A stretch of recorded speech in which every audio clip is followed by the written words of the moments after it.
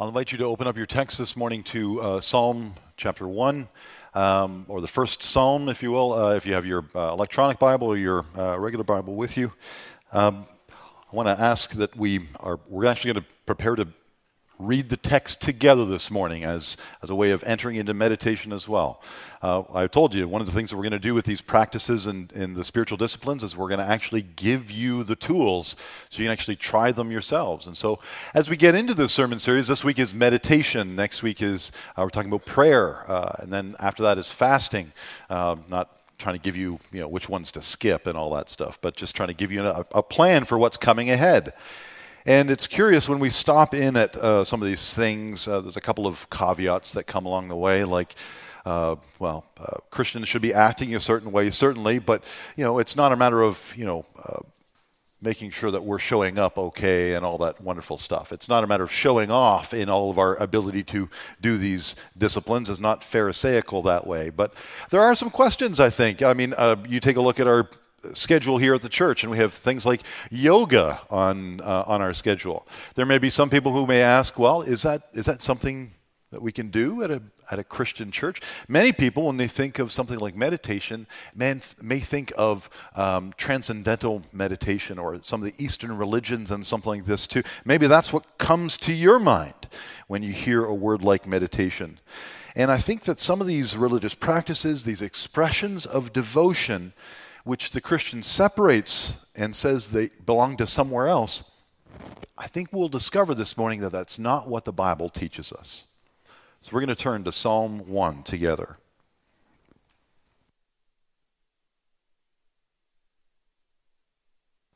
I'm going to ask that you stand up as we read this text together, if you are able. Something about changing the way we are by way of our posture that sometimes makes us listen differently or notice a few things differently. So let's read this together if you're brave enough to try it with me. Psalm 1. Blessed is the one who does not walk in step with the wicked, or stand in the way that sinners take, or sit in the company of mockers, but whose delight is in the law of the Lord, and who meditates on his law day and night.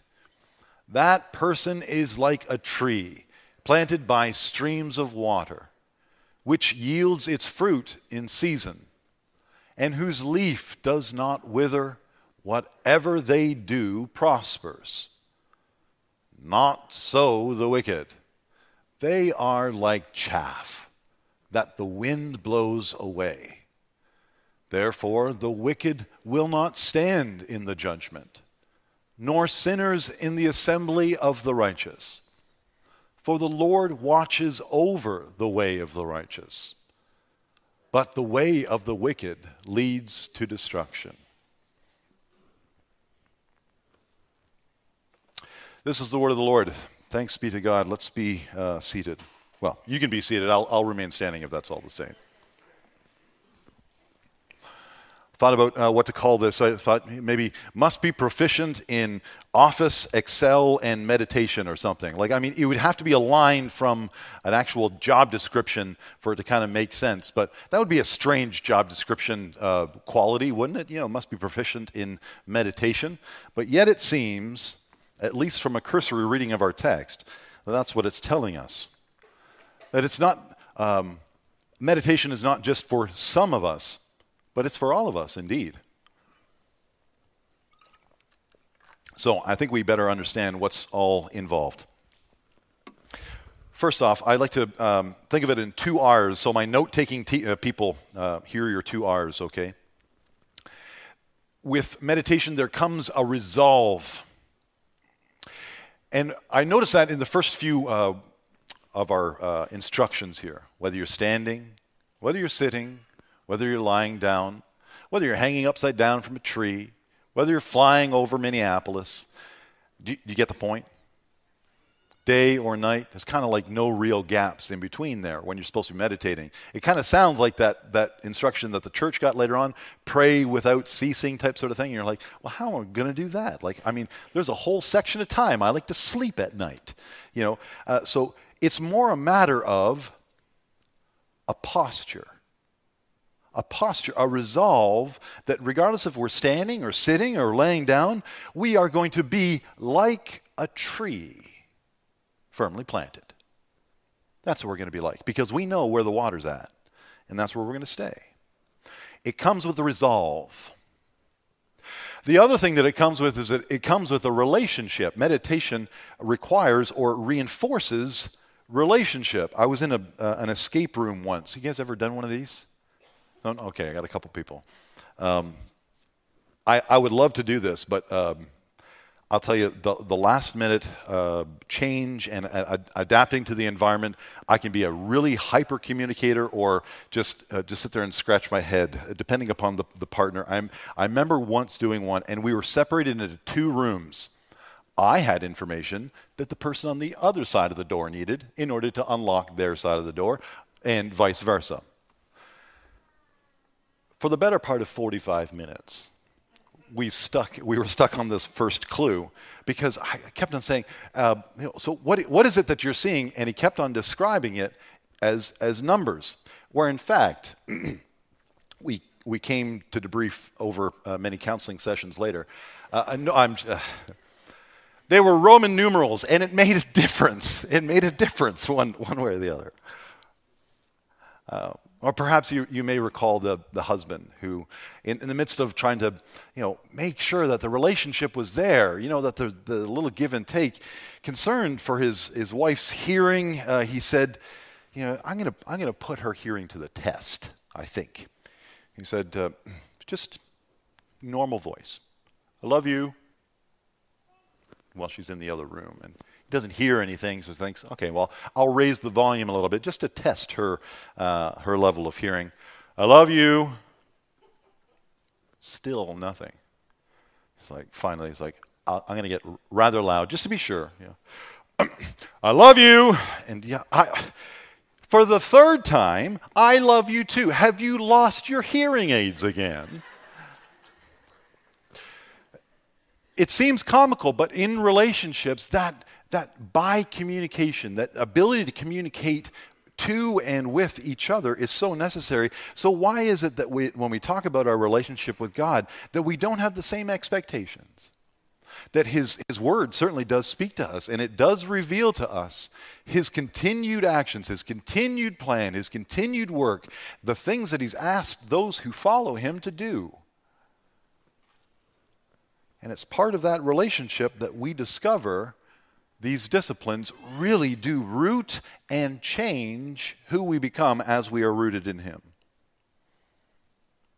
So you may wonder, well, so what's the posture of meditation? You may think of abject silence, just absolute silence. And there's something really about silence, but it's not, as we look at the practice of meditation, historically, it hasn't always been in silent places that people have found meditation.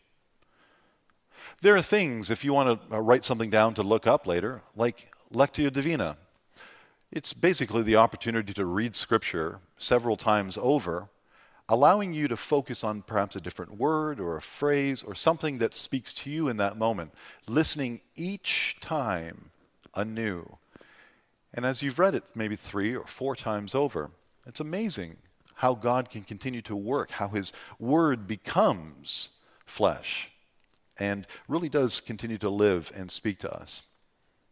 There are many other meditation techniques, including centering song. Some people like to sing choruses like an Alleluia, Hallelujah, as this is in a loop in the back of one's mind. It receives a posture of being open to receive that which God is going to reveal.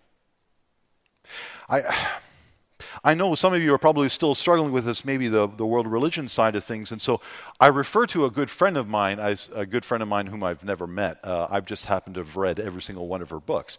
Barbara Brown Taylor, who for many years was a part of parish ministry and led an Episcopalian church in Georgia, but she also taught at Piedmont College there. And as she taught, one of the things that she taught was world religions class. And she said, it's my favorite class to teach because all sorts of people have all sorts of misconceptions or ideas as to what they believe, different cultures and people have understood or practiced over time. And she says, the most important thing that I try and get to people is that it's not, that faith is not just a matter of what we believe, but also is a matter of what we do. And so in the spirit of that, when talking about meditation, what she encourages her class to do, her first assignment, is to go out and do nothing for 30 minutes and then write about it. And then rinse and repeat, like do it 3 times. And she says the writing that comes off the page is so fresh. It's so raw. It's so real.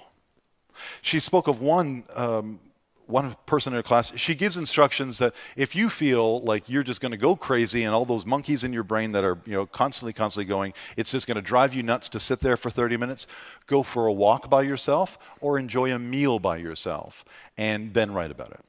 So one student wrote about going to Burger King and taking a Whopper and eating that Whopper bite by bite, chewing it 30 times before. And he said, as he wrote, I had never realized what a greasy, gristly mess I had been putting in my body this entire time. I will never eat a Whopper again. And there was another girl who said as she grew up there in Georgia, they had a large property, and she would often, as a girl, go through walks in their back property. And she said, for the first time in 30 years almost, I walked through these trees, and I knew that they were not poplar trees. They were not maple trees. They were birch. They're birch trees. She says there are some people who are just naturals at it. Turns out deer hunters are quite natural meditators. The kinds that don't bring a six-pack up into the deer blind, typically. And when one of her students found out that he could do this in a deer blind, he was absolutely blown away. He said, the most amazing thing happened while I was just being there, doing nothing. It was as if I became part of something beyond myself. There's one assignment that came in, not 3 paragraphs or 3 pages, just a sentence that said, who am I when I am all by myself? I am no one. Sometimes that openness and that vulnerability can really scare, but it's something we need. And God knows this. It's why he's invited us into this practice. And you say, well, how do you know that God really wants us to meditate? And I'll show you. We just read from Psalm chapter 1, right? There's 150 of them if you want to read them all later. They weren't written in chronological order. It's not like someone said, I got a new one for you. Okay, add it to the pile. We'll put it on the bottom, and that becomes, number 99, number 100. It doesn't happen like that. They were collected and intentionally put together. How do I know? Take a look at the back of the Psalm. Psalm 150. Bless the Lord, O my soul. Bless the Lord with the sound of trumpet. Bless the Lord with the sound of clashing gong. Bless the Lord, praise the Lord, hallelujah. Those same words, all interchangeable, over and over and over, 12 times. Why? It's the great crescendo. Actually, you look at the last 5 of those Psalms, 145 to 150. Every single one of them, beginning and end, bless the Lord, bless the Lord. Hallelujah, hallelujah. It's the great crescendo to the end of the Psalms. So why is this one first? It's first because it sets you up to understand and unlock everything else that comes after. That's what it does. It says if you're laying down, if you're sitting, if you're standing, if you're coming, if you're going, if it's Tuesday, if it's 3 a.m., the law of the Lord is something upon which we must meditate. Jesus does speak about it in this way. In John chapter 5, he's trying to explain it to his friends. He says, very truly I tell you, the Son can do nothing by himself. He can only do what he sees his Father doing. Because what the Father does, the Son also does. For the Father loves the Son and shows him all he does. Yes, and he will show him even greater works than all these, so that you will be amazed. It's the posture of being so rooted that the aims, the goals, the focus become one. Jesus was rooted in the Father. That's what he was basically explaining. It's the closest of relationships. It's really amazing, actually. And Jesus is this representative who comes to restore these relationships, to remove that barrier that allows us to commune with God in that way. I thought about grabbing a branch off an outside tree, and earlier this week it seemed like a lot better an idea than by the time it came to Wednesday, Thursday. But I went instead to Algoma, and because they've got this whole thing of branches sitting out there. And it had me thinking about these branches. I know what they're there for. This is just kindling for wood. And if you've ever been out there, you'll know what I mean. What would happen if we took one of these branches, just fresh off a tree outside, and just set it out here in front and put it on the shelf? For a while, it'd still have its bend, right? It'd still be pliable. It might even look green. You know what? If the weather kept up and all that stuff, you might even get a blossom or something like that out of it too. But eventually it would die. It would become brittle. You see, sin creates this separation, this difficulty for us being able to be rooted in Him. And this is why it's day and night. This is why it's 3 a.m. This is why it's over Minneapolis. Because day and night, and not just in our prayer, but in meditation, in the silence of actively listening to God, we must remain rooted.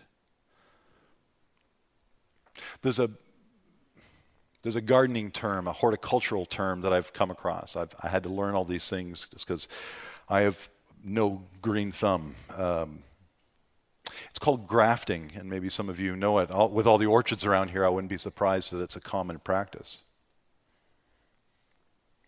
Jesus in John 15, he talks about how he is the vine, and we are his branches.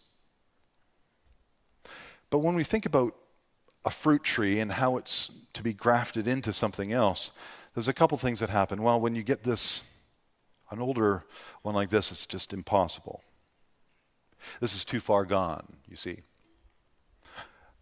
The death, the sin, if you want to push the metaphor, has so overtaken it that it's become brittle. And it's only in stripping back one that still has a little bit of life that the possibility for grafting happens. You've got to strip away all the dead stuff, you see, of the branch that needs to be rooted. It's got to go. But not only that, when you graft into a vine,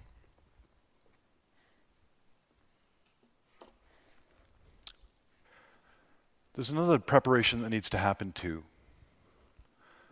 The vine itself needs to be wounded. There needs to be a deep scar marked in its side. It needs to be open so that we can find life there. That if the tree were to have blood, were it, on its inside, we need to have access to it. In meditation, we become firmly planted trees by riverside. We become branches grafted into a vine. And the nourishment of the Holy Spirit, of those flowing waters, continues as we enter into this relationship with this posture, this resolve of walking and talking with God. It does lead us to questions like, do I talk to him? Do I listen for him? What kind of a walk do we have, and what kind of destination are you anticipating? You see, that's one thing that this psalm also does for us too. It gives us two directions, right? Their way is blessed, not so the wicked. I've got a print in my office if you want to come see it. It's called The Broad Way and the Narrow Way. Anyone ever seen this one? Yeah, I've seen it come. I think Robert Frost probably put it better in my view. Two roads diverged in a yellow wood, and sorry I could not travel both, and be one traveler. Long I stood and looked down one as far as I could, until it bent into the undergrowth.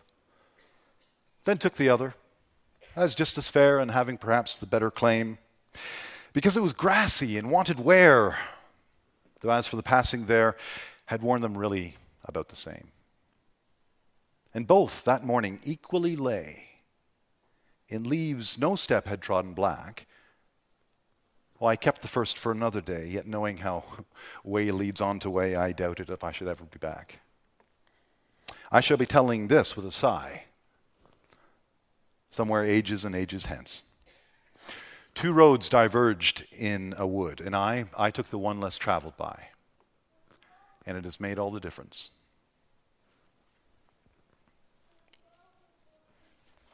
It can be isolating, and it can be really dangerous, especially coming after a few years of individual isolation, to just find ourselves closeted. And so I say it with a little bit of a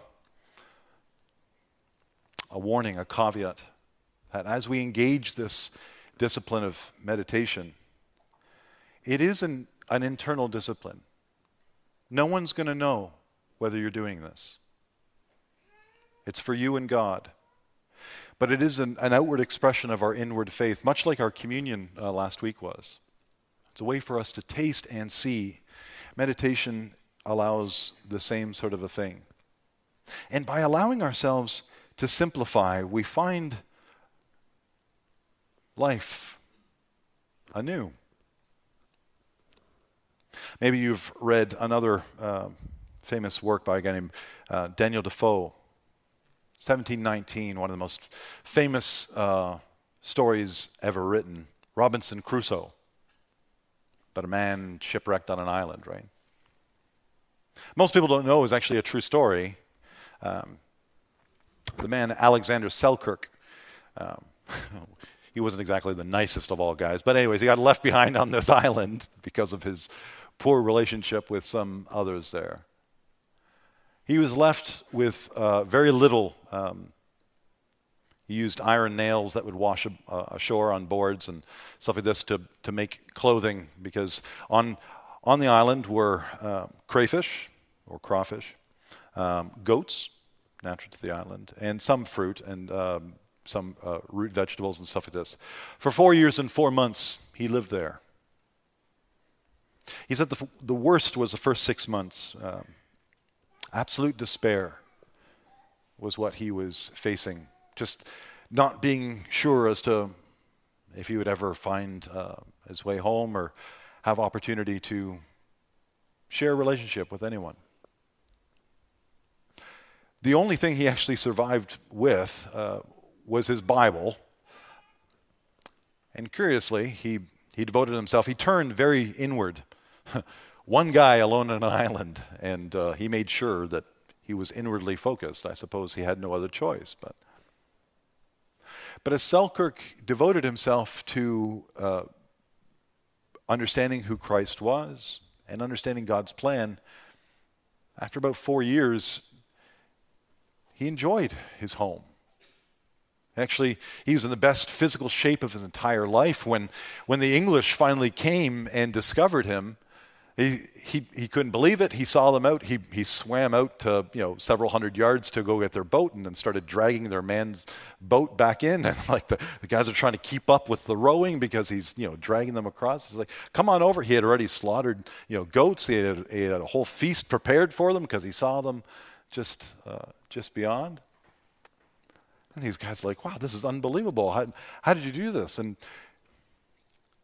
he says, I turned to myself a lot, but then I realized that for me, that it was just going to be limited in what I was able to do or provide, or if I was only going to rely upon myself to do it, then I knew I wouldn't have the staying power. I wouldn't make it. It was only by the Word of God. He came back, and in England, he was celebrated as this amazing story, and told by Defoe. He became rather lucrative army type merchant marine type sort, and started working in Latin America, where he garnered a purse of 130,000 pounds, which at the time is like close to $1 million nowadays. And a very famous quote. He says to his mom, "I am now worth 130,000 pounds, but I will never be so happy, never again, as when I wasn't worth a farthing." An intense internal change can happen when we find ourselves forcibly or of our own accord focusing our time and attention on listening to what God has to say. The church has had some downtime these last few years. Brothers and sisters, I'm going to tell you the only thing that will bring it to life again is grafting ourselves back into the life-giving tree, by not just by what we think or by what we say, but in what we do. Let us pray. Heavenly Father, we thank you for the gift of Jesus Christ, who to us, he covers all of those dead and diseased spots of our limbs and branches, and Lord, he makes us new. And so, Lord, we thank you for that gift, that we can find ourselves grafted in you. We thank you, Lord, that you've come, that you've made this possible. And Lord, we ask that you allow us to be stripped back, that our words be few, but yet we may find ourselves standing in resolution, resolved to live for you. Be with us now, we pray. By your Spirit, allow us to do well to your glory. In Christ's name, amen.